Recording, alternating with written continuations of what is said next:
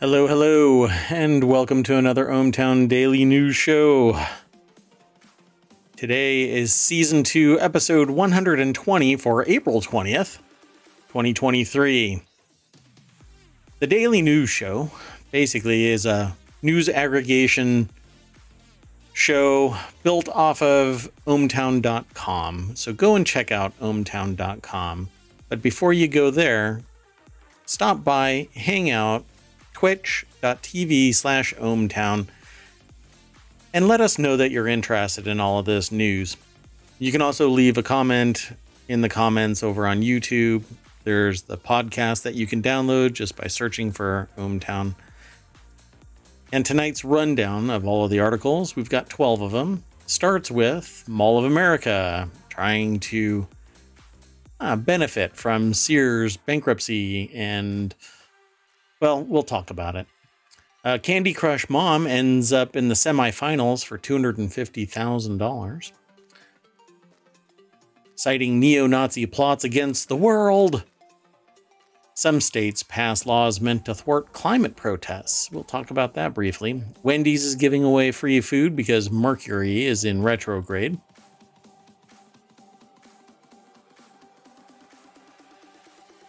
Mod, now available on Mac, with real-time AI, voice changing, and soundboards. DoorDash asks a driver's wife to complete the order after he's rushed to the ER. What's next for Star Wars after The Mandalorian? SpaceX's Starship lifts off successfully. North Carolina senator wants Disney World to move to the Tar Heel state. Secrets of sealed Egyptian animal coffins revealed for the first time. Patrick Stewart explains why watching the Picard finale brought Mayor Watt to tears. That's not who he speaks of, but anyway, well, I don't want to talk about it. And finally, the military has released some combat drone footage of a mysterious object, a silver orb that apparently somebody says is not aliens, it's aliens. Tonight's episode is titled Starship, Star Wars, Star Trek, Aliens. Let's get into it.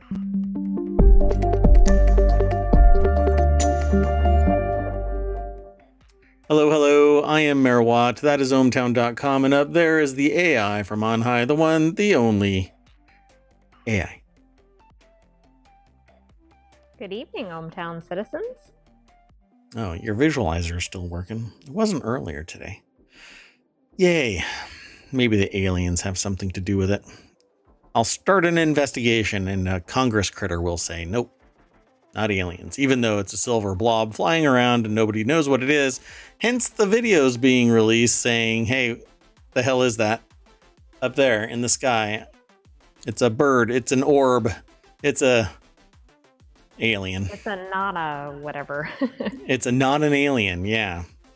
All right. Nothing evokes confidence and control over the airspace, like going, what the hell is that? Oh, it's not aliens, but we don't know what it is. All right.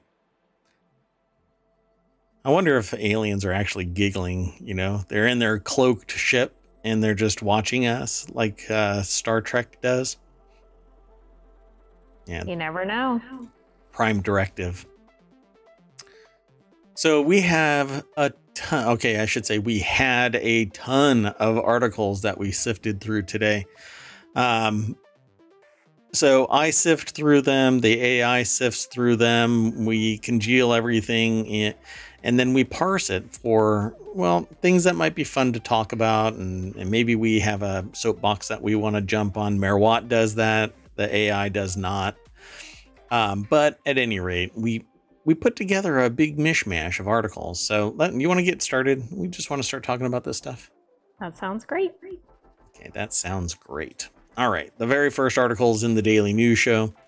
Mall of America can continue to fight Sears' new owners who are hoping to keep the retailer's shocking $10 a year lease. Yeah, even the AI parsing this article said, the what now? Mall of America gave Sears a 100-year lease on a 120,000 square foot. I think it's 3 floors. Yeah, 3 floors for $10 per year. Isn't that, I mean, I don't even understand that. I'd love to know when that lease started. 1991. Okay, Asked that really and doesn't answered. make sense. I was thinking like 1900 or something. Well, Mall of America has to be around. Well, that's true. I think You're right. I think it came into existence in 1991, but I don't know for sure. Anyway, Dominic Reuter over at BusinessInsider.com put the article together. And before I go running off my mouth like this, let me throw this into the chat. So those who are in chat can parse that and go check it out, read it, and come back and hang out or open up another window. I mean, in this day and age, I think a lot of people have at least 2 monitors. So open up the articles and throw it on another monitor and hang out and chat with us. That would be awesome. Well, anyway, let's go back to the article over at Business Insider. Supreme Court unanimously decided that Mall of America can challenge a lease it has with Sears. A 1991 agreement with Sears gave them a 100-year lease on a 3-story location for just $10 per year, and Sears went bankrupt in 2018. The retailer's new owner sought to sublet the store to another tenant. So, AI, you asked, what the? And I know what's going on with this, right? So, Sears goes bankrupt.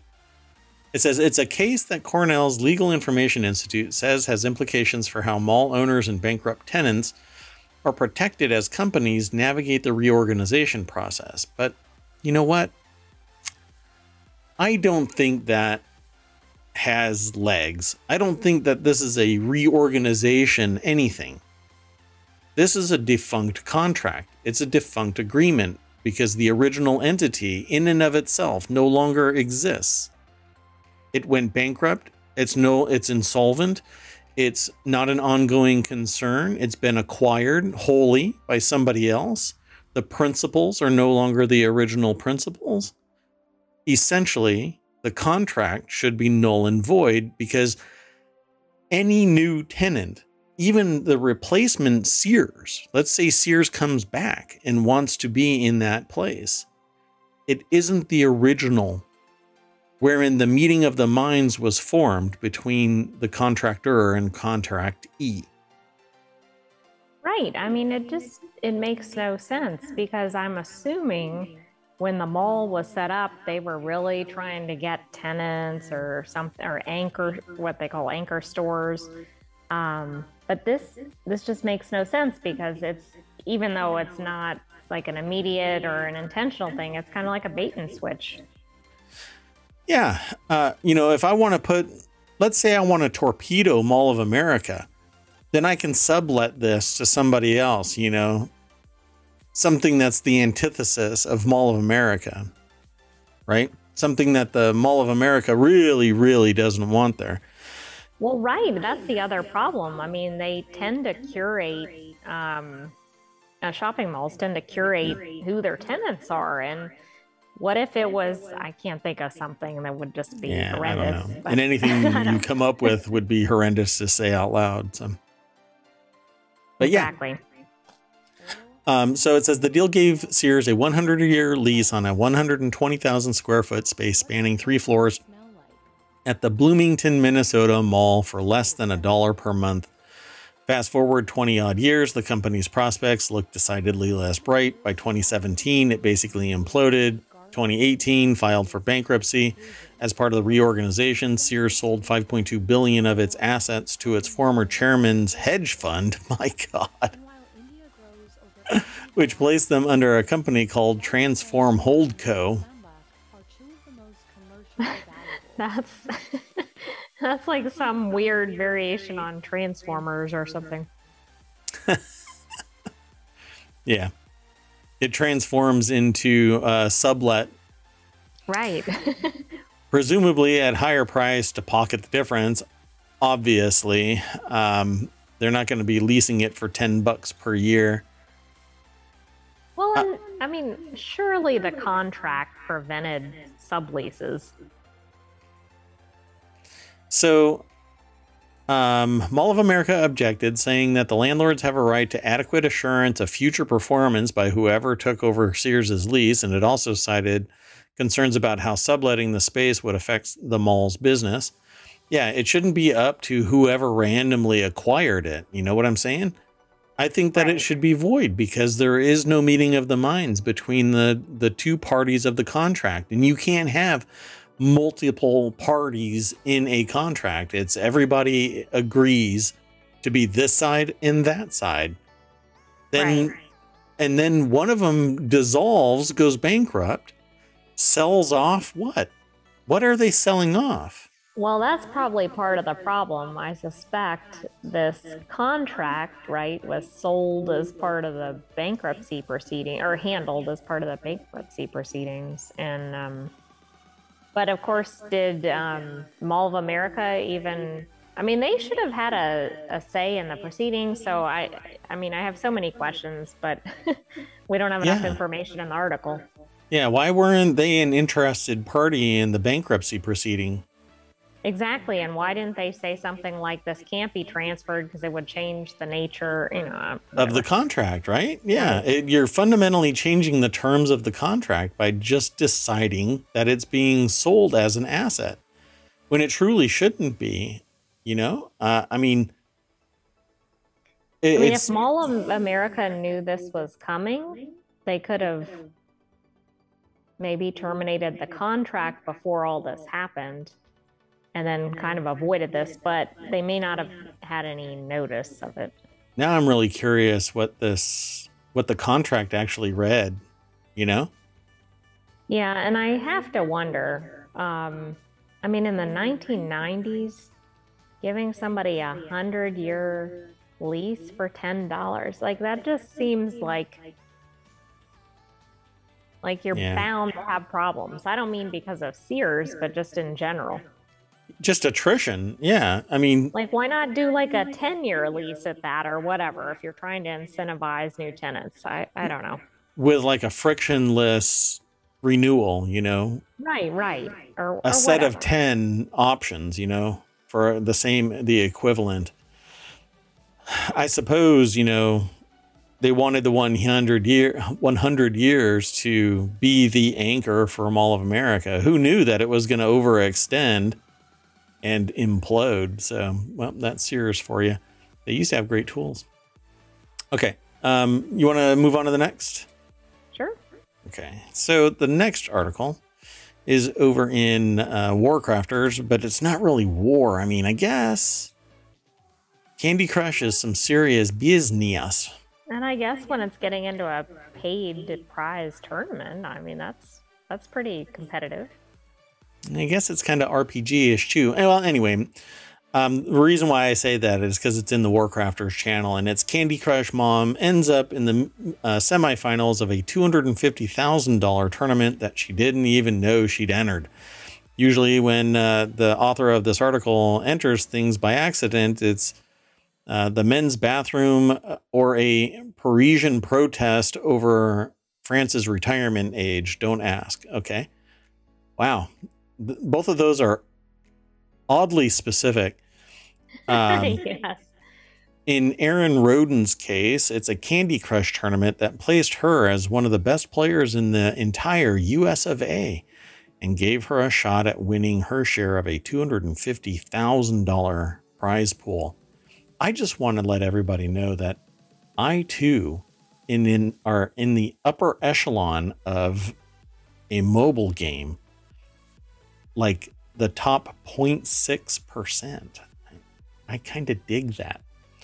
Well, totally I wish casual. they would give a $250,000 tournament.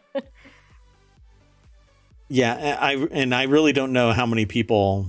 I think I'm somewhere around 28,000 or something like that now. I'm the 28,000th person.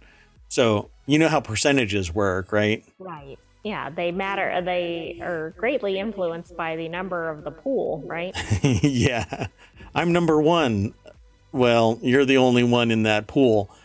There was one that I saw where the person was, oh, it was the SpaceX thing where they were sitting there going, they are the highest employer in the region. And I'm going, it's like a little, it's this tiny little Oh, place. it's the town in Texas, Yeah. Boca Chica. Yeah, Boca Yeah, Chica. Yeah. they almost own the town. I mean, there's nothing else there as far as I understand.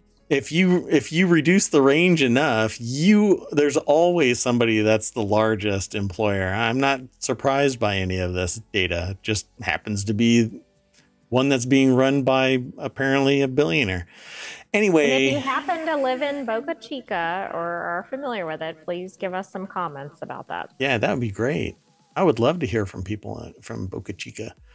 You know, and you can be anonymous in the chat. You just hang out and give us some tasty tidbits of news. That'd be great. First-hand accounts. Anyway, it has nothing to do with Candy Crush. My goodness. Anyway, usually, so this person entered the contest and ended up in the competition. They didn't even know that this was supposed to be a quick article. Well, we weren't planning to talk about Boca Chica during it. It's all lies. Associative thinking. I had a conversation with somebody yesterday. Yeah, it was yesterday. About the fact that I practice this associative thinking. And we, just like all of my conversations, unless I focus myself, we ended up talking about, like soybeans in Australia. And instead of technology. Anyway. That is quite a leap. Hey. So everything's tied together. What can I say? So Molly Taylor is the author of this over at PCGamer.com. Now I'm hungry because I want whatever this candy is. Aaron Roden didn't mean to enter the Candy Crush All-Stars tournament, but she's become an esports icon. 48-year-old mother of three told Kotaku that she's been playing Candy Crush for around a decade after quitting a life of demolishing opponents in competitive PvP games. She said that she settled on the colorful Match 3 game as a way to fill her mind and keep her focused, adding it's satisfied her urge to win without feeling like she was doing anything to anybody else and causing rage. Yeah, because you don't really interact unless you interact in the chat. Like I have a guild, and there's a guild chat, and then there's a general chat. And unless you start talking trash in those, you have no idea who the other people are, like by far. And unless somebody really wants to go nuts and track you down because you revealed something based on like a name or something else. Anyway, it's interesting that they are a former PvP player. That is not what I would expect, because I would have thought this was, say, a casual gamer who didn't have much gaming experience, but just happened to play this game over and over again and got pretty good at it. Yeah. So just like they're just gaming competent to begin with and highly engaged in that competition. So, wow. She's in the semifinals and seeded number 1 in her region.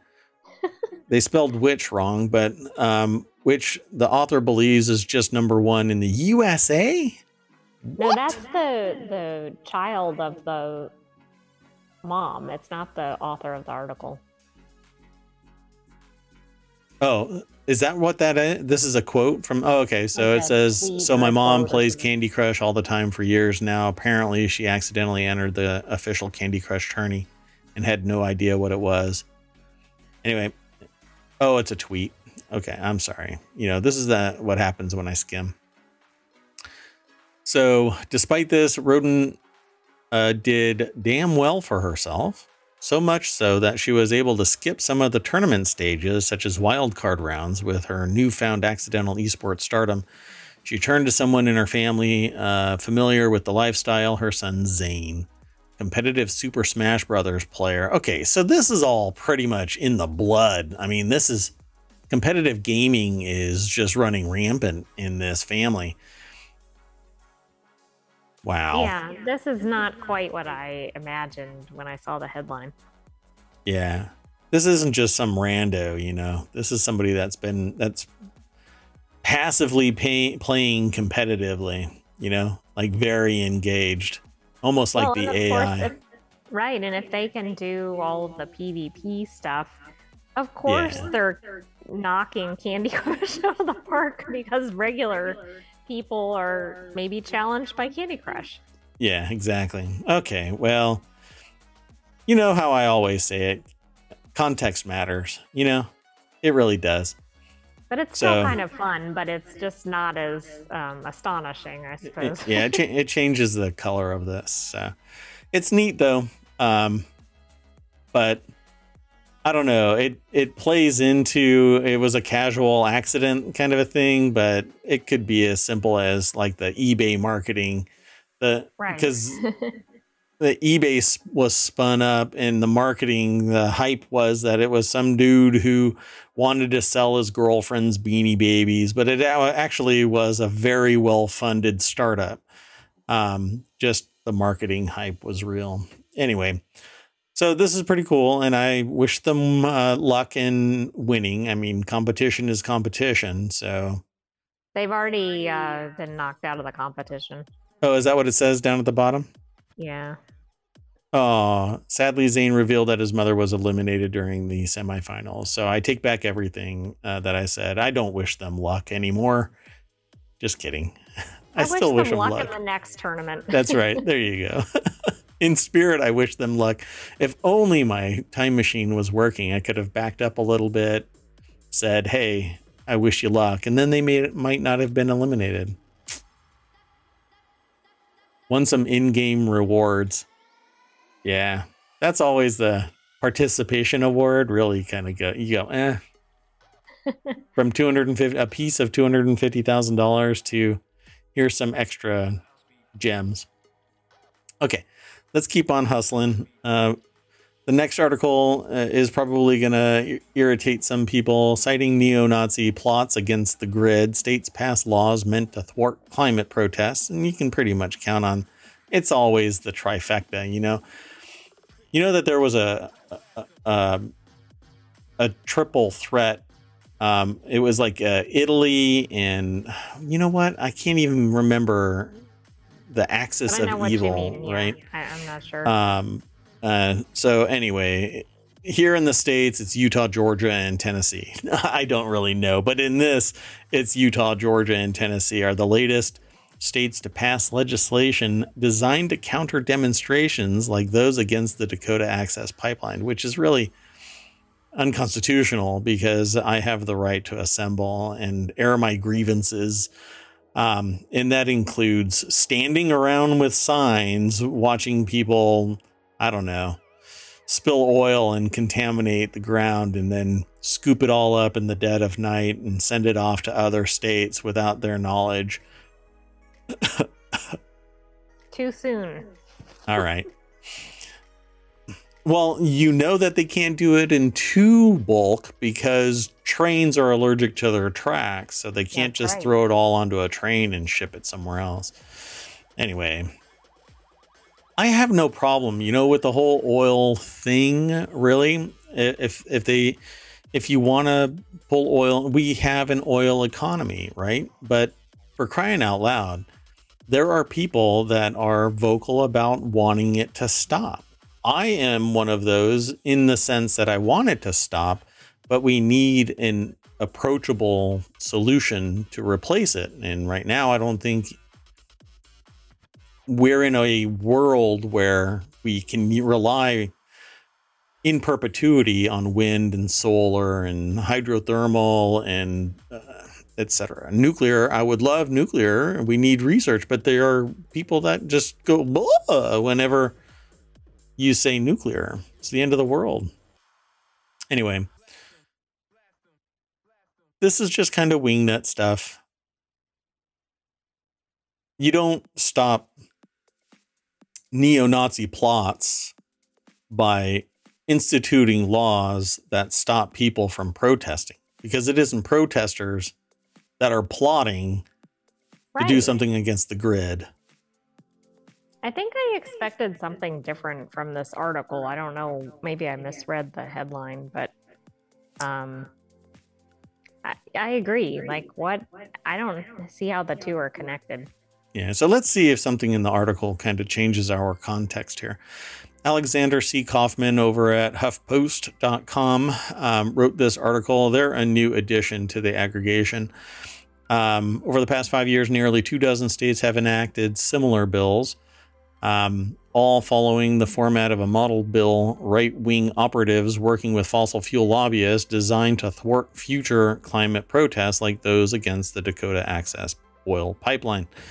Early on, proponents were explicit about targeting environmentalists and community activists, pushing measures that threatened to bankrupt small-town Ohio churches whose parishioners took part in demonstrations with legal fines, or throw a Louisiana grandmother in prison for 3 years for stepping on a petrochemical company's land to visit the mass grave containing her enslaved ancestors. This is so convoluted, like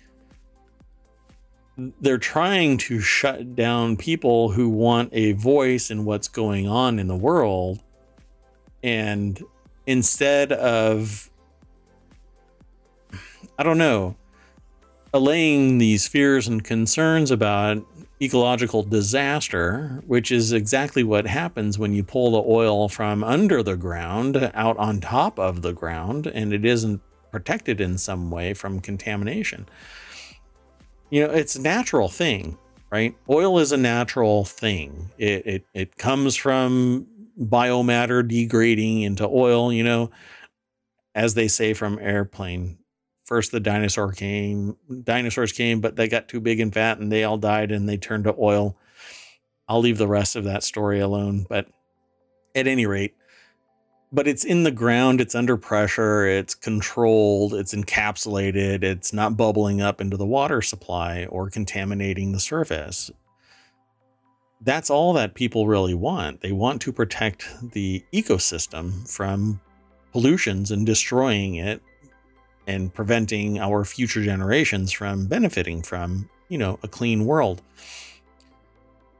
So instead of really going after the people that are trying to do great harm to the nation, which basically would mean looking in a mirror, they want to punish the people that want to save the world. Irony. It's like the Freedom Bill, but it's all about imprisoning citizens. Yeah, I think noticing where this is being pursued too tells us something about it. Sure. They're trying to protect where the money is instead of protecting the very country that they're all living in.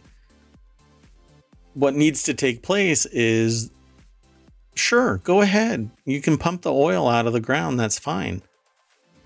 But don't try to hide ecological disaster. Make sure that your profit margin is aligned with the ecological disaster that you are perpetrating in the regions, because your pipe will break, it will contaminate, but you need to make sure that there's enough oversight, maintenance, and updates to the system to protect the ecology from the harm you're about to perpetrate. Well, right. And I also think if they're actually concerned about attacks on the grid, right? I mean, do those things, beef up security, etc. I mean, that's the way to tackle that, not cutting down on free speech. So, well, I can guarantee you it isn't sign twirling activists, protesters that are shooting up the power grid. Exactly. In fact, well, never mind. I agree. I don't think they have any connection. Now, are there some people that take climate or other environmental issues to the extreme? Absolutely. but I don't Yeah. think it's the standard person standing there with a sign or sitting on the ground with a sign or whatever. Yeah, but you're immediately vilifying through legal actions somebody raising their voice against something that could do great harm to the ecosystem. That's what this is all about. It's stifling the public's voice when you really should be making it a crime to do criminal acts. But raising your voice and twirling a sign and saying that you're against the pipeline is not illegal, and it's sacrosanct to the US experience, to the American dream. You should be able to pursue issues that you have against the government. You should be able to rise up and say, we don't want this. But you do it in a peaceful way, and that's what this is all about. Protesting is not bad. It's allowing the people to stake their claim on something that they feel is wrong. You certainly don't go storming the Capitol, but maybe that's basically what they're creating, these types of people, right? They're saying, well, protesting with a sign and saying that they don't like something is equated to the same thing. They're outlawing, they're criminalizing, basically raising your voice. I mean, ideologically, I think these are so far apart from each other. That's what's really kind of jolting about this article, or not the article, but the underlying information. Yeah, the context. Again, we go back to the context. And then they end up talking about these substations that were being shot up. They don't know who did it.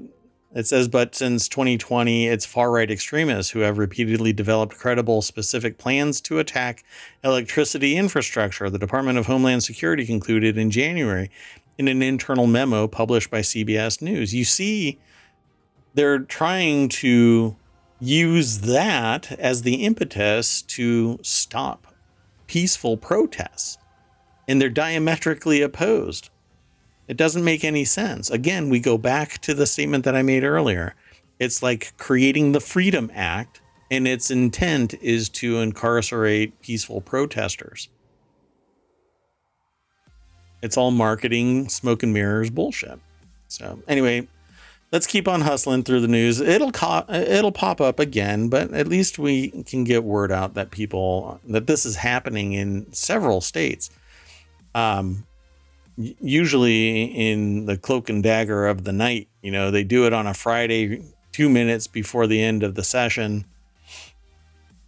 And then people go, oh, that's in effect. Oh, I didn't know that. Oh.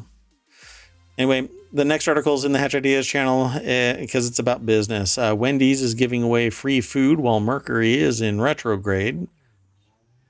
We actually looked at this article a little bit, and we still don't understand why.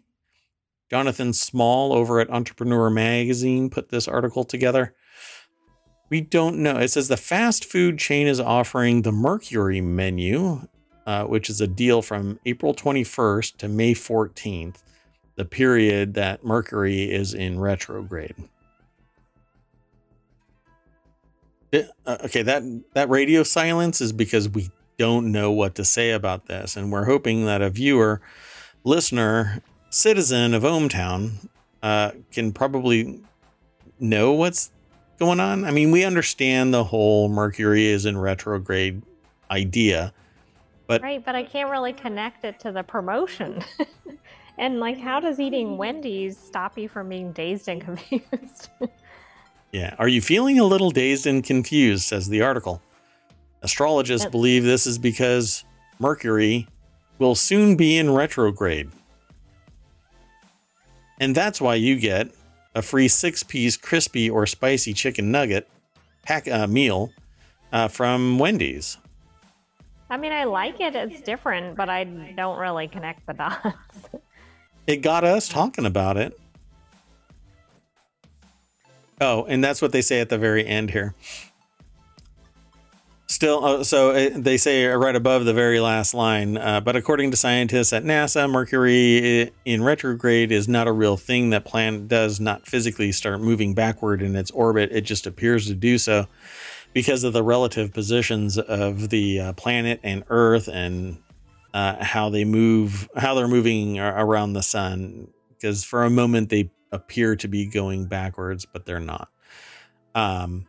Still, this hasn't stopped Wendy's from capitalizing on a good marketing opportunity. And that's basically getting it. That maybe they really know, because according to a 2022 YouGov poll, 1 in 4 Americans believe in astrology.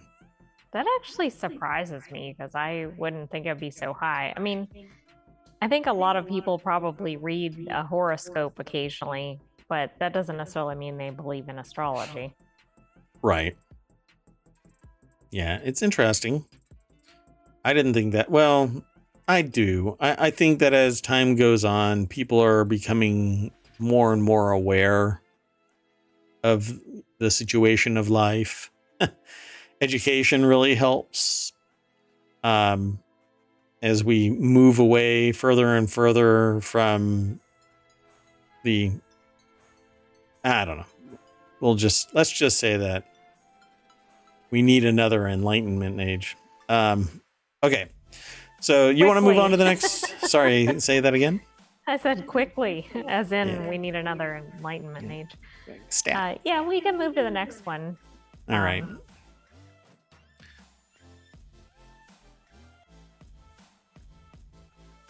Sorry, 1 second. This next article is in Late Night Geeks. Voice mod now available on Mac with real-time AI voice changing and soundboards. That's right. I've actually disabled the voice changer. Well, then somebody has taken over for Mayor Watt. Okay. I will say that some of the pets in ohmTown seem to be taken a bit aback. Everything should be okay now, though, right? I had a titan in my throat. Mayor Watt sounds like Mayor Watt again. Okay. I never know when that actually occurs. It just happens, and then I have to fight to recover my consciousness from Thanos.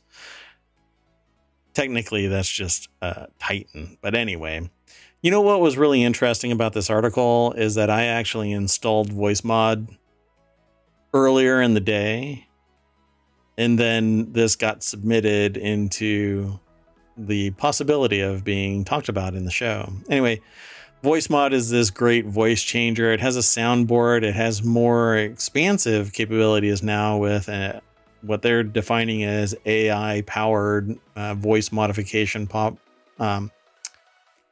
routines. It actually hooks up into Stream Deck. It's pretty seamless in the connectivity with Beacon and other sound systems, sound mixers, processes. It seems to get along well with Windows 11. I've had it for years and years, but I decided to activate it again today. And then lo and behold, this article pops up. And it's very popular, by the way. And you can do all kinds of stuff, push another button and you're a robot.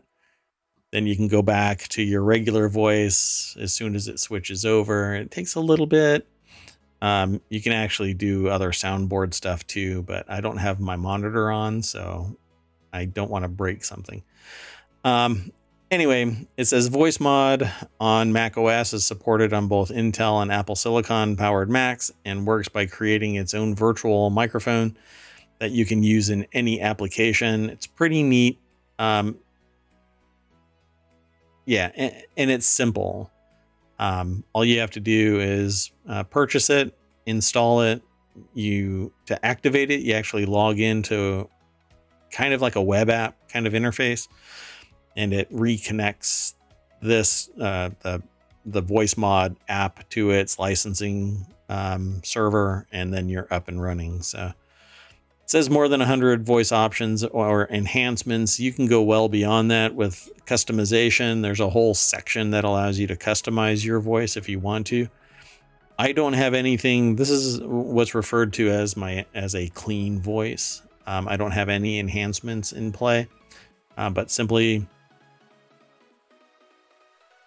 waiting a little bit, you activate whatever voice you want. Pretty neat. I think it's really cool. I mean, I don't know how easy it is to use, but it's very effective. It's easy, very easy. You just install it and then direct it wherever you're going to direct it. It depends on how you do it, but like on my system, my rig, it's a little more complex because I've got a lot of stuff going on. But it's a piece of cake, and it's really neat. So follow the link, go over to ohmTown, and then read that little snippet, and then go over to The Verge. VoiceMod lets you transform your voice into fantasy characters or use a soundboard in games or Discord calls. Tom Warren over at The Verge put this article together, and it really is drop dead simple. It's also available for PC, so don't worry about that too. You can always get it for PC. Says we're excited. The CEO says we're excited to be the first company to offer a real-time voice changer and soundboard app to Mac OS users. It was one of my hangups. I want a soundboard that's real-time, but I've yet to find one that is small and real-time.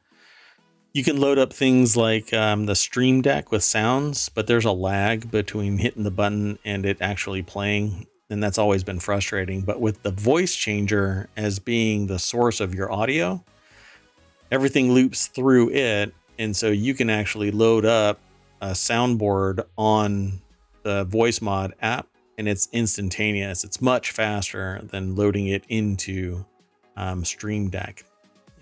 If there is a way that I can make it faster on Stream Deck, then please somebody contact me. Because I want a soundboard. I want to be able to say something, hit a button, and it play in time with what I'm saying. Like a beep, if I'm going to drop an F-bomb or something like that. I'd rather just beep it out, but I can't do that. The timing is always a little bit off with my Stream Deck. And it's not quite as effective if you're having to pause to curse or whatever. And that's what I did even with the voice changer just now because I was controlling it via my Stream Deck. Anyway, it's pretty neat. It says VoiceMod is already popular on Windows with more than 40 million users, and the free version is available to download on the VoiceMod site right now. And that's always been standard. The paid pro version unlocks more features and content and makes the soundboard fully customizable. Yes, indeed it is. It's pretty awesome. It's a one-time deal too. There are things that you can buy, but it's actually pretty limited. The store is pretty limited right now. I'm sure it'll get enhanced as time goes on. It says VoiceMod has been testing its macOS client in recent months, and it's launching initially as a beta to gather feedback from Mac users. I actually bought a couple of these licenses a while back because it was Halloween and I wanted to change my voice in meetings. I'm easily amused as mayor of ohmTown. Okay, so with that in mind, let's move on to the next article. And that one is in the Daily News Show as well. And it's DoorDash asks a DoorDash driver's wife to complete order after he is rushed to the ER. So a couple were shocked by the response they received when told DoorDash about the accident, and the driver gets sent off to the... Some people refer to it as ER, but it's technically referred to as the ED nowadays, right? Yeah, that's right. And I don't remember exactly when that changed. It used to always be ER, and now it's always ED. Yeah. Which is really awkward because this one time, never mind. I was going to crack a joke about a little blue pill getting stuck in my throat and it's been stiff for hours. And I went to the ER and they said, "You have ED." I said, "No, ER. I'm in the emergency room. It was really convoluted and messy. I just left. Never mind. Anyway, so Alice Gibbs over at Newsweek wrote this article. And again, the video has nothing to do with the article. But DoorDash is a US-based online food ordering platform that connects customers and local restaurants. That's what the article says. Well, everybody is considered independent contractors. This is actually a court-related thing. And I didn't know that they're still employees, but as independent contractors, I don't understand. I need to look into this again. I thought that they were defined as employees because they don't get to decide when they work. They're told by DoorDash when they activate themselves, they get told where and when and what they have to do. But maybe I need to look into this again. I mean, the company normally would decide whether somebody is an employee or an independent contractor, of course, but that doesn't mean everybody would agree with that, right? For instance, like if a company tries to independently contract everybody instead to avoid things tied to employees or whatever. So right, like health insurance. That's where I can see where they would cross into both, but I mean, they should be one or the other. It's just whether does that hold up, if they go to like Department of Labor or wherever. Yeah, but I think that there's a thing that's going on right now and has been going on. It's kind of like a long tail of argument and debate about who qualifies as an independent contractor versus employee.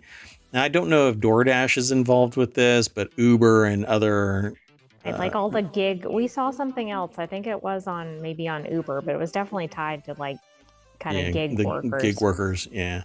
Well, anyway, orders are passed to DoorDash drivers, independent contractors, as this article defines it, and who fulfill the orders and deliver from restaurants to customers. When Miranda's husband got into a car accident while working his DoorDash job, she was shocked by the company's reaction. Basically, hey, your husband was in a car accident. Can you go and get the order and deliver it? Was their request. They said, I thought it was my boss calling me, but it was the store that rang my coworker, and they handed it to Miranda and saying that it was urgent. And they said, thankfully, none of the people involved in the accident were seriously hurt. While the couple were waiting for the doctor, he realized that the DoorDash order was still in progress. So he freaked out. He tried canceling it, but it was all over the place and he didn't know what to do. She tried helping and accidentally called the customer, but let her know that anyways, what happened, they found the contact support button, gave a bot after clicking the option to cancel, and was connected to an agent. And they said, too bad to know about the situation. Will you be able to complete the order? I mean, does that sound like maybe that was an AI responding? Because, I mean, it seems like it's kind of like, okay, we don't know what this is, right? Like, can we complete this? Not so much like, can you go do this for your spouse? Yeah, I guess they both had a response in their head of, are you freaking for real? They said something else, apparently. Anyway, they said that the interaction with DoorDash says that the interaction with the support team falls below the high standards that they set for themselves. Okay, yeah. I'm sure if nobody said anything, it would be a non-issue. But I mean, just the lack of compassion is pretty, and just the, wait, what? That person doesn't have anything to do with the company. Oh, so this was actually a text. It wasn't a, yeah, this could have been an automated system. And it kind of looks like it from the responses, doesn't it? Yeah, I'm his wife. He got into a car wreck. It's basically a chat. So this could have been a chat bot for all we know. And I don't know if they're going to disclose it, but, and they go into greater detail about this. Sounds like AI support is what one Redditor said, that it was tone deaf, and it sounds like AI support. Yeah. That's Oh, basically but did you the. see that about the other person who worked for them and they were in a wreck and they said could they walk to finish the order Yeah. basically. So maybe there's Yeah. something more behind this. Well, I mean, if they call support and the voice is an AI, it's going to have the same large Well, language right. model, right? Exactly. But I mean, they obviously need to address it. It's happened more than one time.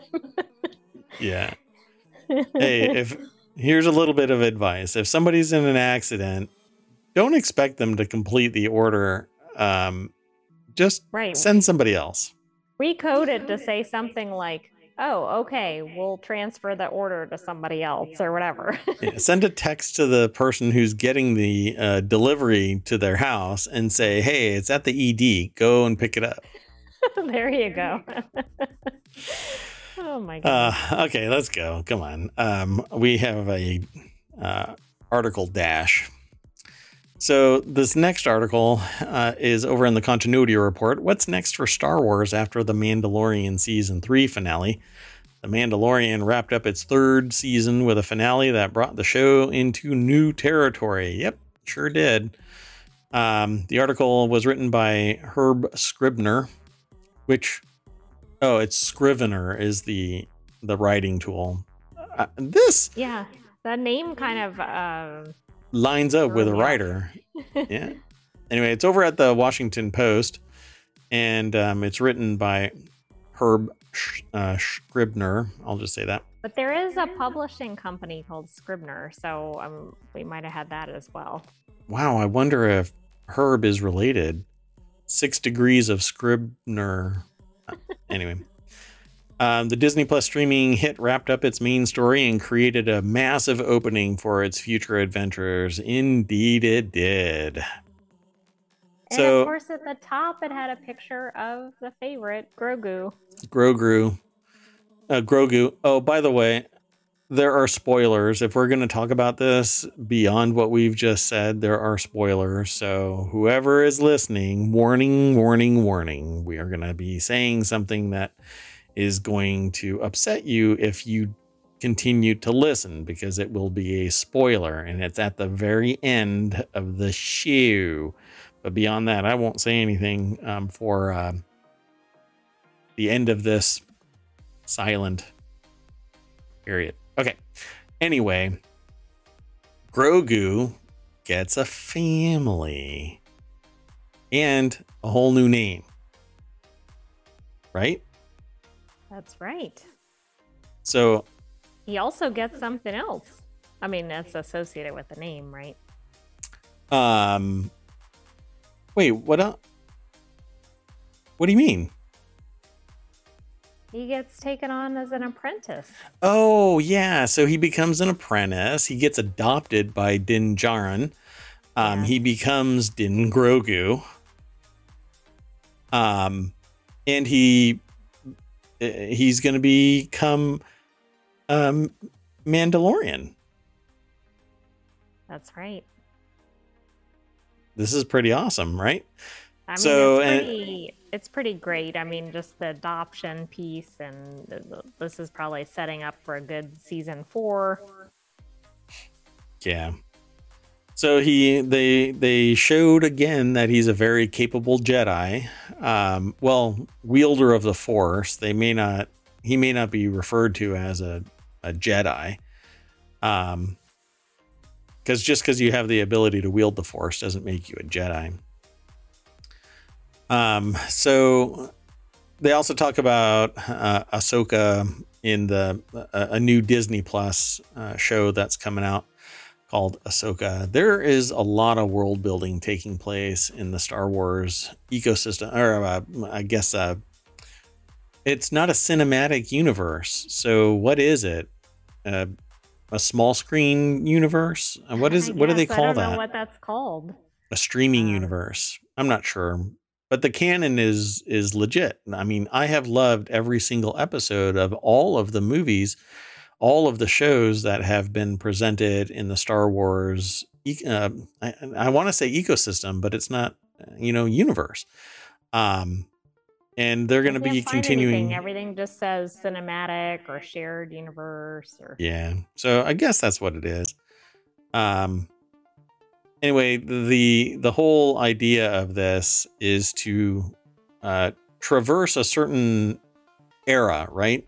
So the show, which takes place roughly before 40 years before The Mandalorian, has a number of Easter eggs that tie into the Mandoverse. That's Bad Batch. So the Bad Batch is an animated series. It's just like the other animated series that kind of spanned a time period, and they are canon to the live action universe. So unless you really embrace the animated universe as well, you're not getting the full story. It's all tied together. So it's pretty amazing. Well, that's true, because I haven't seen some of the animated series, and it seems like it does tie in different elements. So yeah, because depending on who informs us of these gaps, we don't know. We didn't know that the gaps are there because we typically don't watch the animated stuff. Anyway, this will continue. I hope, for another 30 years.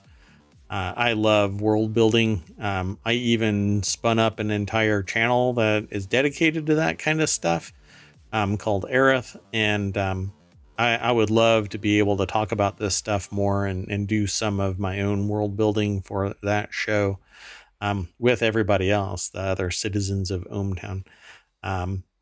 But yeah, what's coming after The Mandalorian? A whole lot of other Star Wars stuff. And it's only season 3 finale. So we've talked about it a few times in the past. So go back and look at some of the other shows that we've done. You want to keep on cruising? Sure, if we're not going to talk anymore about Grogu. Yeah, sorry. I think that we should... I want Grogu in his... the bot. What was it called? What was the bot? Oh, was it like... I want to say IG-11, but that wasn't the right one. It was IG-12. And then they rebuilt IG-11. That's right. Okay. But IG-12 was like a gutted IG-11. Okay, let's keep on going. Okay. I need to make that spoiler alert sign so that I can take it down. Splash up, exactly. Yeah. Hey, everybody, you can turn your audio back on. That's the like universal symbol for, okay, you can take your mute off. Anyway, so the next article is SpaceX Starship lifts off successfully, but explodes in first flight. That isn't, I mean, it didn't explode spontaneously. There were charges that were on the Starship so that it could be detonated remotely because it became unresponsive. Exactly. I almost selected another variation of this article because, of course, there were articles from multiple outlets. Right. And it said something to the effect of it exploded, but it was meant to, or something to that effect. Right. So it says, still, it was widely hailed as a success with congratulations coming from NASA. This is over at the Washington Post. Christian Davenport is the author of this, and it has a picture of both stages, stage 1 and stage 2 of the Starship descending. It was supposed to do a flip and then detach its second stage from its primary stage, but that did not happen as an anomaly right before stage separation was supposed to occurred. Yeah. Anyway, so it didn't detach, and so they just detonated the whole thing. They knew that the primary stage was not going to land softly. It was coined as a hard landing, which means it was going to smash into the water. And water isn't compressible, so it's not, from falling that height at that speed, it basically turns into concrete. So that thing would just be a pancake. But the second stage would actually descend in a controlled flight back to Boca Chica and get caught in the chopsticks and be recovered. That did not happen. I can't remember what they call it, the arms chopsticks, but they call the apparatus something else. I can't remember what they call it, but it's neat. Yeah, I couldn't locate the terminology for that. Yeah, so they basically say it lifted off from the launch pad in South Texas, a thunderous roar, and continuing to an altitude of about 24 miles before it spun out of control and exploded. It did not spontaneously explode based on everything else that I've read. Pretty amazing. It's supposed to send us to Mars. Well, send the human footprints to Mars, because this is what's going to be used to land us on Mars, apparently. Maybe even to the moon. I'm not sure what all of the plans are for Starship, but it could land on the moon in an upright fashion, just like it would land on Earth, and then take off again, because it only has 1/6 the gravity, and so it can take off. I think Mars is 1/8. It's pretty cool. By the way, I think those are called catch arms, and also they're referred to as hydraulics. Yeah, but that might not have been what you were looking for. Yeah, that's the dry white toast names. I've heard them referred to as chopsticks, and I've heard them referred to as something else. I'm not sure what it says in here. There's a bunch of stuff. Anyway, NASA intends to use it as well. In 2021, the space agency awarded SpaceX a $2.9 billion contract to use Starship as the spacecraft that would put astronauts on the lunar surface for the first human landing there since the Apollo missions in 1972. And SpaceX has since won another contract worth $1.15 billion for a second landing. Come on, it's the only competition out there. Everybody else is literally exploding. I guess business is booming for SpaceX. Har har. Congratulations to the engineers. Truly, it's the engineers that are making this happen, not this Elon Musk dude, whoever he is. That's true. I mean, but he's always at the forefront of it, and I don't feel like we hear a lot about the engineers. I mean, I know sometimes we do, like if they're talking about the launch or something like that, you'll hear kind of the behind the scenes stuff, but right. And I'm talking about all of the people that have something to do with this. They are the reasons that this is in existence. The people that wrote that contract or wrote that proposal, and NASA bought into the ideology and the subject matter expertise of the engineers that designed these rockets. They are the heroes, the unsung heroes, the ones that should be getting the notoriety. I'm sure that they're getting their fame and fortune in other ways, and not being bananas out there tweeting all kinds of garbage. Anyway, you're heroes to me. Okay, so let's keep on trucking through this. We're about 80% of the way through this. This next article is, unless you have something else you want to say. I was just going to say, since I already called for Boca Chica residents to respond, if you're a SpaceX engineer who might live in Boca Chica, be sure to put something in the comments. Yeah, come and hang out.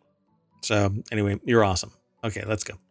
So this next article is over in the Mobile Channel. North Carolina senator wants Disney World to move to the Tar Heel state.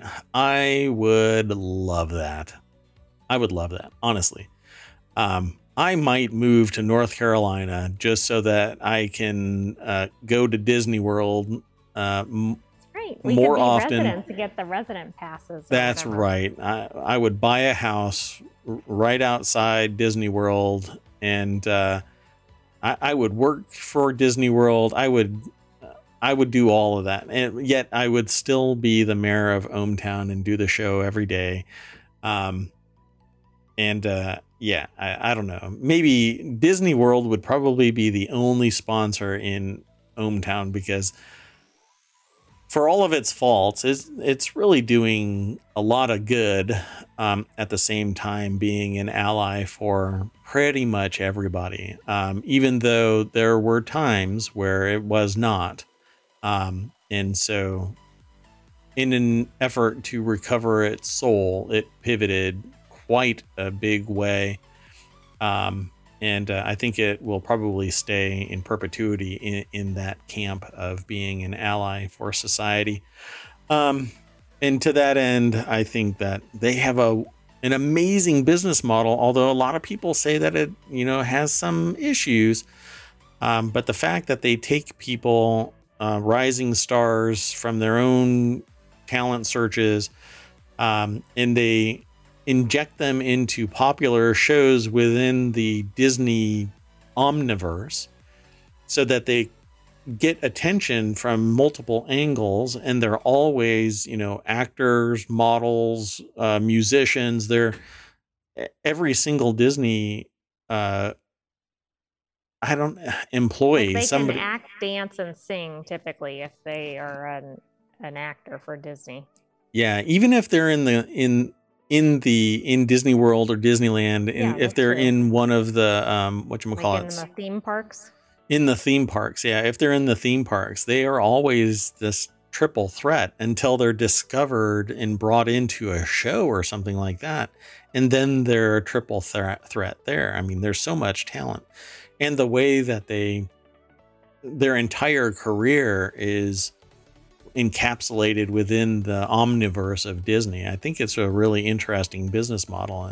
At any rate, Greensboro, North Carolina, is the location for this. Apparently, Disney has been feuding with Florida Governor Ron DeSantis, and North Carolina said, "Yeah, why don't we take a different tack? Let's go this way."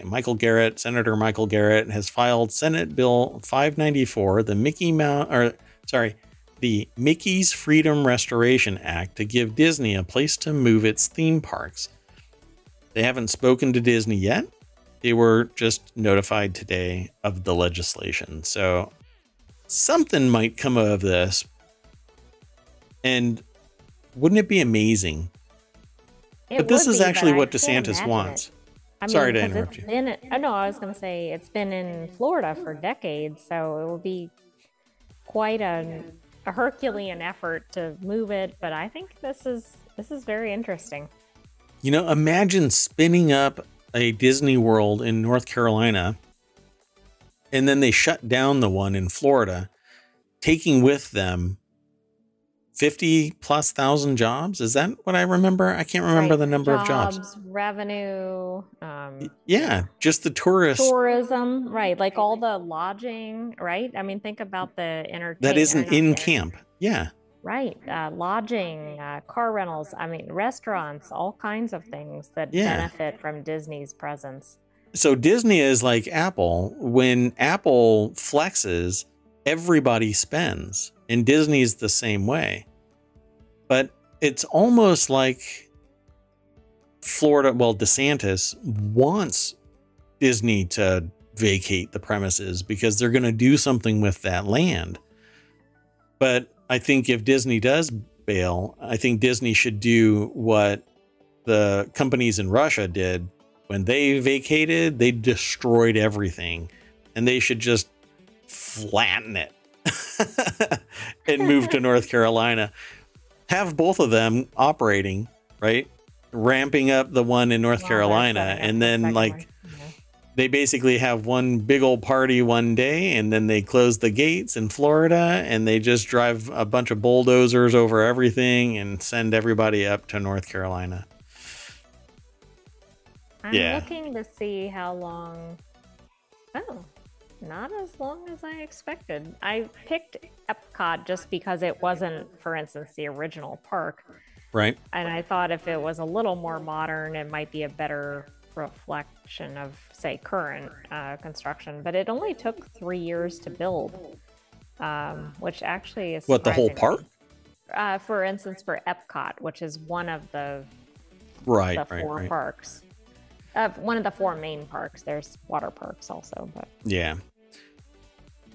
So they go into a lot of this, but it says the company is among Florida's largest private employers and most significant taxpayers, generating an estimated $75.2 billion in annual impact.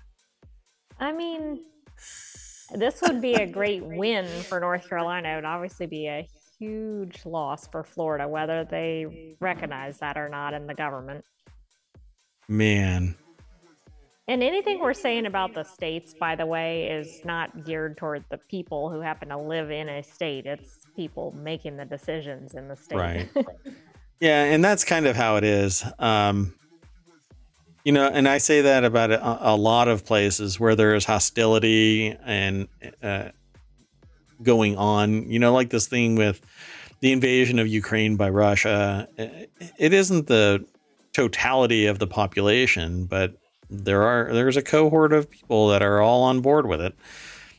Just like this, you know, there's a contingent of people in Florida that are all, it's titillating that Disney is getting, you know, backhanded. But man, Disney, it is extremist to go after Disney, who's doing nothing but promoting visiting the state and selling countless amounts of product and services in the area.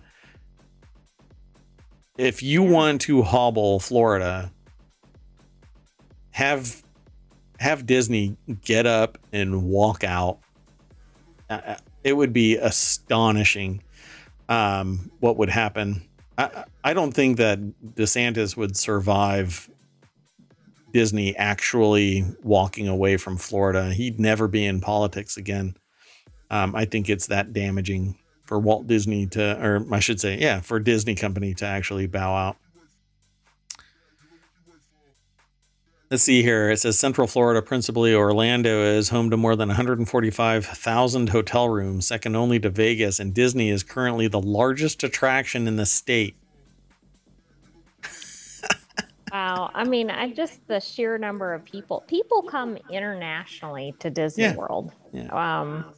Yeah. So it's just crazy. And then just thinking about all of that money that's being spent. And again, just even the surrounding stuff. I don't mean at Disney World, but just the person that comes to see Disney World and then stays in the state for another week and goes and sees other things or whatever. This is $75.2 billion per year. Yeah. Right. Do it, Disney. I'll help you pack your bags. Okay, but see, it's the wingnuts want Florida to become an extremist wingnut state. That's just the nature of this. So let's keep on hustling. The next article is over in the Daily News Show channel. That's over in ohmTown. Secrets of sealed Egyptian animal coffins revealed for the first time. I dig this kind of stuff because I'm really interested in prehistory and history. One of my first loves was archaeology, Egyptian archaeology to be specific. We seem to learn things pretty often about this nowadays. It says it is rare for these metal coffins to have survived intact. I didn't know that there were metal coffins. Daniel O'Flynn, an X-ray imaging scientist at the British Museum, told Newsweek. And this, again, it's over at newsweek.com. It's written by Pandora Dewan, which anybody named Pandora and having to do with containers and Egyptian anything, man. You know, I could do world building around the articles that flow through ohmTown, for crying out loud. Anyway, so scientists are peering into these. They're animal coffins, but they've remained sealed for over 2,000 years. I'm sorry? Like a sarcophagus? Correct.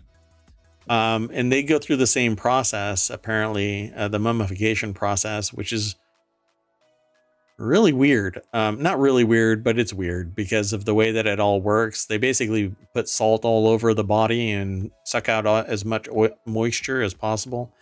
Take all of the organs out and put them in canopic jars. They throw away the brain. And then they do a bunch of coating and wrapping and all kinds of stuff. Well, this is this is one of the coffins, and then they peered into it. I don't know what that little inset is, and it says here that it's it says surmounted by a lizard figure with a lizard skull clearly visible by non-invasive neutron imaging. So apparently there's a lizard in this coffin. That's interesting. That is interesting. I don't know how they make that out. Yeah, Right. I'm not sure. And I can't see the photos well enough in the article at the moment. Yeah. So it says animal statues or votive boxes with animal figurines are often found in religious complexes from ancient Egypt, but it's difficult to analyze the contents without damaging the artifacts and what might lie inside. So they're using some pretty high-tech stuff to peer into what once was invisible to the human eye. Now they can use the tech to look inside. It reminds me of a horror movie about a mummy, and now I want to go and watch it. So I'll hunt it down, and maybe I'll talk about it the next time we talk.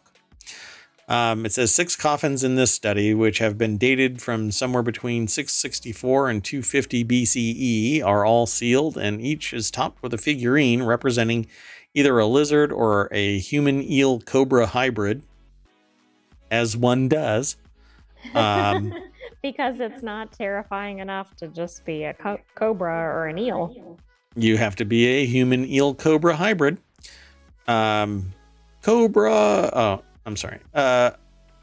Neutrons have properties which allow them to pass through some metals more easily than X-rays, and they are effective at seeing organic material. So they're firing neutrons through this, like a X-ray, but it's a neutron ray. Pretty cool. Jimmy Neutron Ray. So here are some more pictures. So I can definitely see the, like on the outside of the boxes, okay, you get some sense of it, but it's very hard to make out the interior. It says a coffin surmounted by 2 lizard figures and neutron imaging on the right, showing textile wrappings and lizard bone. Okay. Guess that right there is a lizard bone? Sure. I suppose. You know, it's like a Rorschach ink blot test or a Where's Waldo thing. Or no, it's those things where you're supposed to change your perspective of your vision, and you're supposed to see like a bear or something. All I see is a bunch of chaos. I don't know. Maybe that it means that I've got some disorder. I don't know. Anyway, this technique could also be applied to other metal objects, for example, statues, to understand how they were made and expand their knowledge of ancient metalworking technology. Did you know that there was they used technology like this? Maybe it was just X-rays of a Buddha statue, and they found a practitioner inside the statue. No, I did not. Yeah. So either the dude died and they put him inside the statue, or they put him inside the statue and he died. You know what I'm saying? You know, yeah. I may never see a Buddha again and not think of that. Yeah, I talked about it really early last year.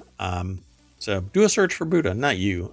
Like if you're a citizen of ohmTown, then, or if you're thinking about it, just go over to ohmTown.com and type in Buddha statue. Let's keep on going. We got 2 more articles, including this one. The next article is Patrick Stewart explains why watching Picard's the Picard finale was so emotional. Teases a Star Trek return. So I don't want to talk about it.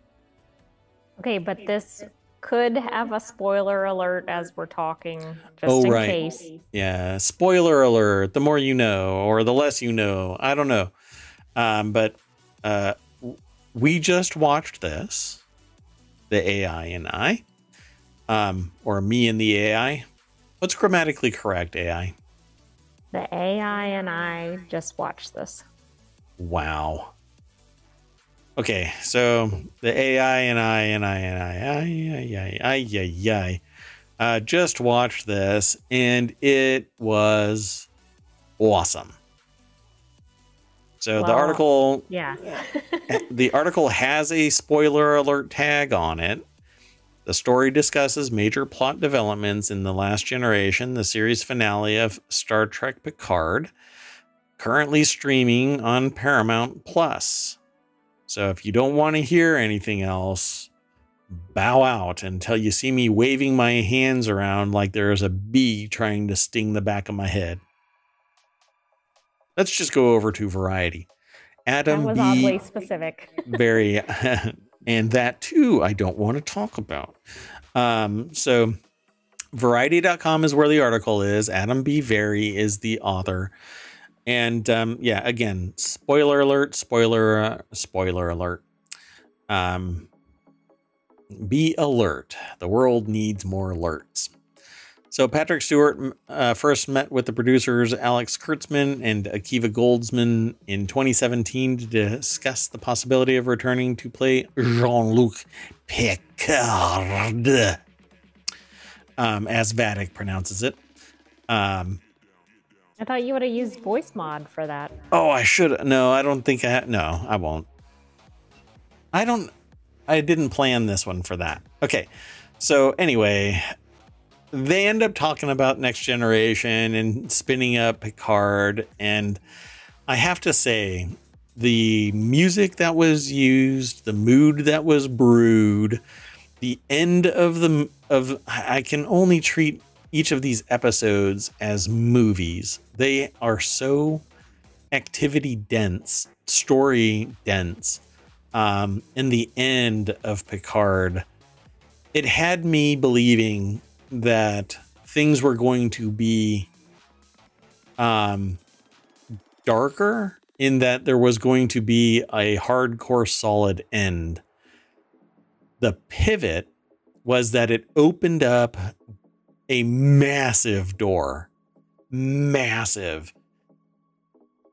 This could be the start of a new Picard series based on the ending Yes. of this Picard Agreed, series. and I hope it is. And I do too, you know, and really, I didn't really buy into, see, even though we have a spoiler tag, I'm really resisting talking about it, at least here. You know, maybe later on and we do a continuity report, we talk about it. But I have a problem with this because if I say it out loud, somebody might actually hear it. So I don't know. Should I just talk about it? Or should we just go, hey, this is a really cool episode. Watch the series. You'll love the ending. I think you can talk about it. I mean, you've given multiple spoiler alerts.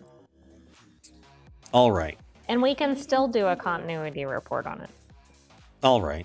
Oh, okay. So at the very end of this, the implication is that everybody is going to die.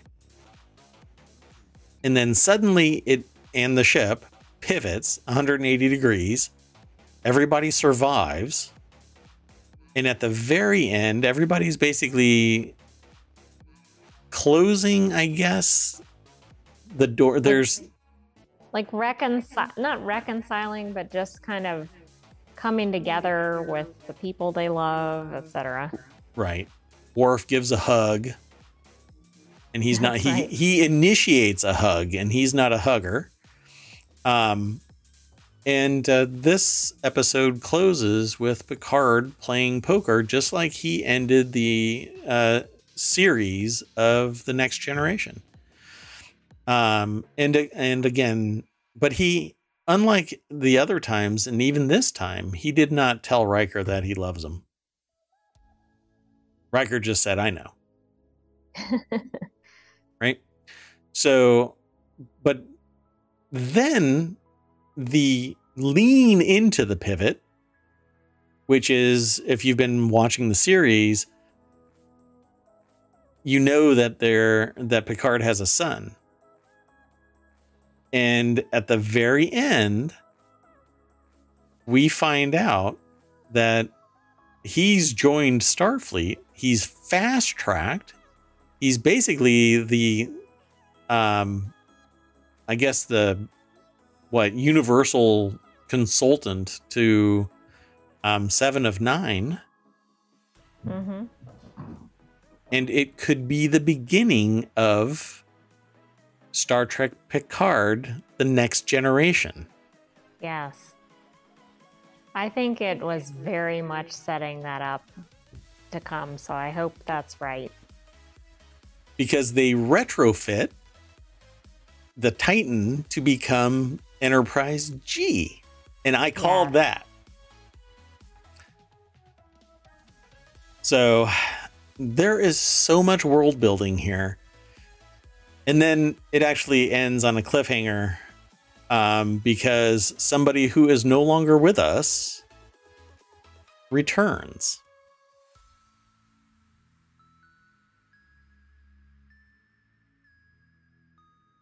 No, there is silence, right? I'm trying to think of what that was. There were not a lot of twists, but it looked like it was going in one direction versus another at various points in the episode. So, Q actually died. Oh, right. I had forgotten about Q. There were a lot of things that happened in the episode. And so he ends up coming back. Kind of interesting. And the trial of the Picard family line continues. I am ruining this for so many people who don't pay attention to the spoiler tag. Okay. I mean, there's a lot in the episode that we didn't talk about, but yes, you've spoiled a lot of it. Yeah, the ending is amazing.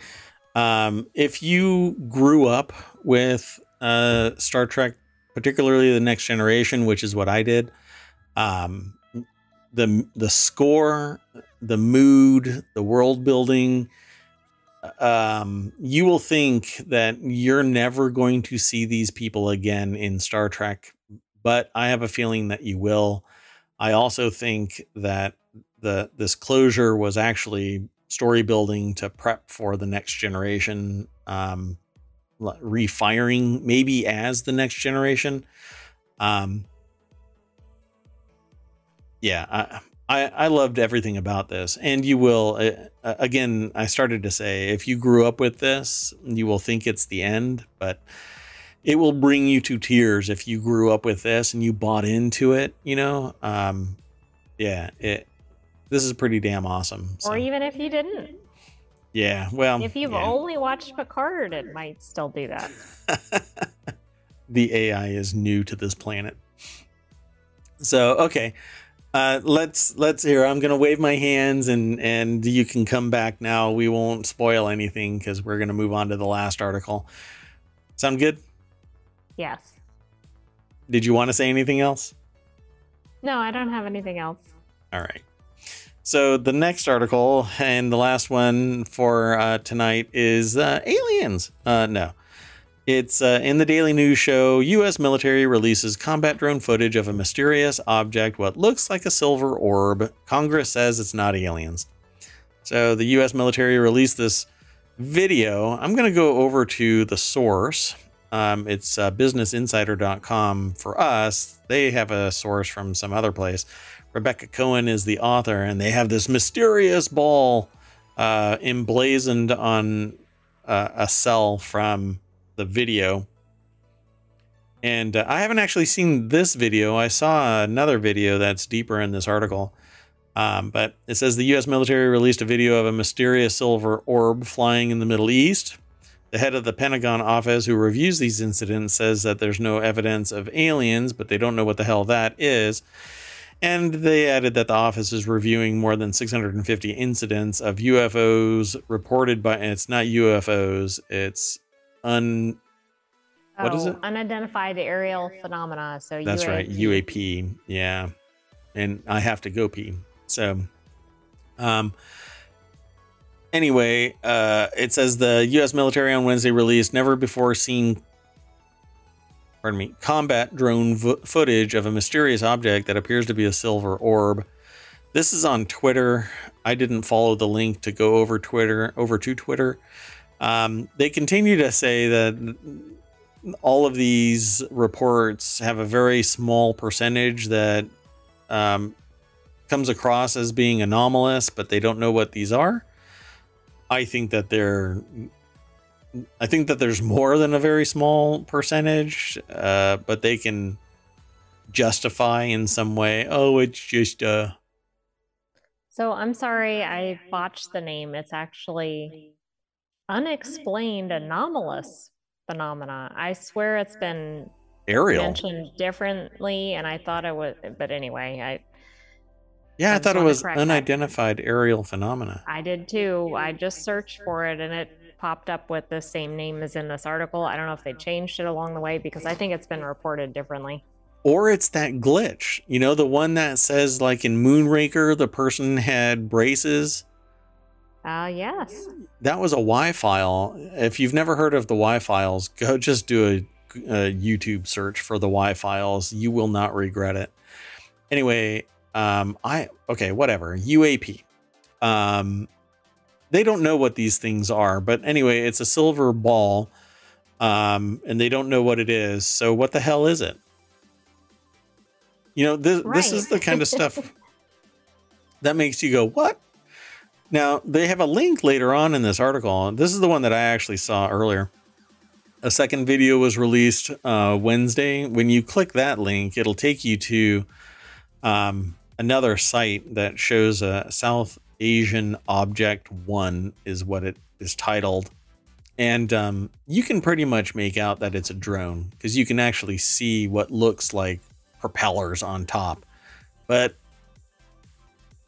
did you follow that Twitter link and look at it? Does it look like a drone, or does it look like a magical spherical object? It looks like a magical spherical object. I can't remember if I saw it from in this article, but I did see, I saw a brief snippet of a video. I didn't necessarily watch the whole thing. Right. It did not look like a drone at all to me. Yeah.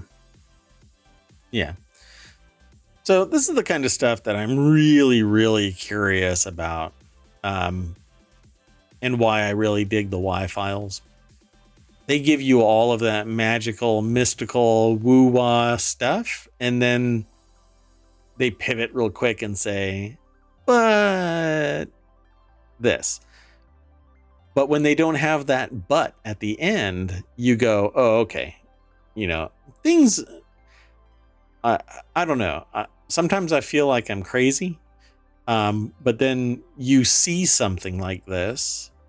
I've never seen it in person, but I want to. I would love to.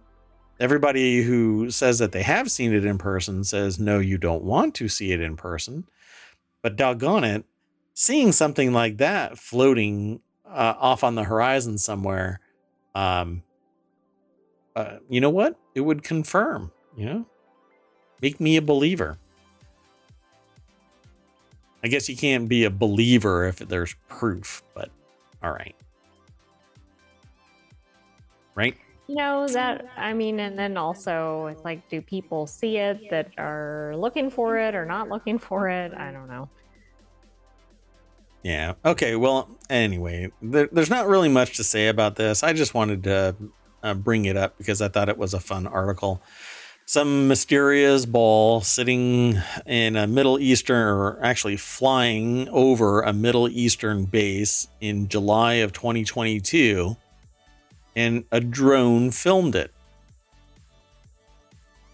So what is this? Drones filming drones next on 11 o'clock news? It's very meta. Yep. All right. You want to get out of here? Well, I think we're done with the articles. All right. So we're done with the articles. That's it for tonight. We always bring us back to the welcome sign over at ohmTown. Even though I've removed the welcome sign, you're all welcome. It's implied by, the open roads. And all you do is you mash that little logo and ta-da, a whole bunch of new articles. Skrillex, Fredigan, and Fortet to close out Coachella. Because that one guy bowed out, and I guess people are like pissed. Yeah, Frank Ocean. And people were really looking forward to that because he hadn't done a live concert in several years, etc. So I'm not sure what happened. My understanding is that he broke something. Like a foot right. or something. Anyway. Oh, and look at that. Star Trek Picard showrunner on possible spinoff and how, spoiler, returned for the finale and getting that final shot. Man, there's so much going on. I just love this. Star Wars, Star Trek, space stuff. Yeah, it's really in its heyday, I think. Yep. So keep it coming, folks. Anybody out there who's an aspiring writer and wants an editor, contact Mayor Watt. I'll put you in touch with somebody. It might be a little biased, but okay. Anyway, want to read some new fun things, particularly world building stuff. Okay. I am Mayor Watt. That is ohmtown.com. Up there is the AI. You want to say bye to everybody? Good night, ohmTown citizens. We'll see you tomorrow night at 9 p.m. Eastern.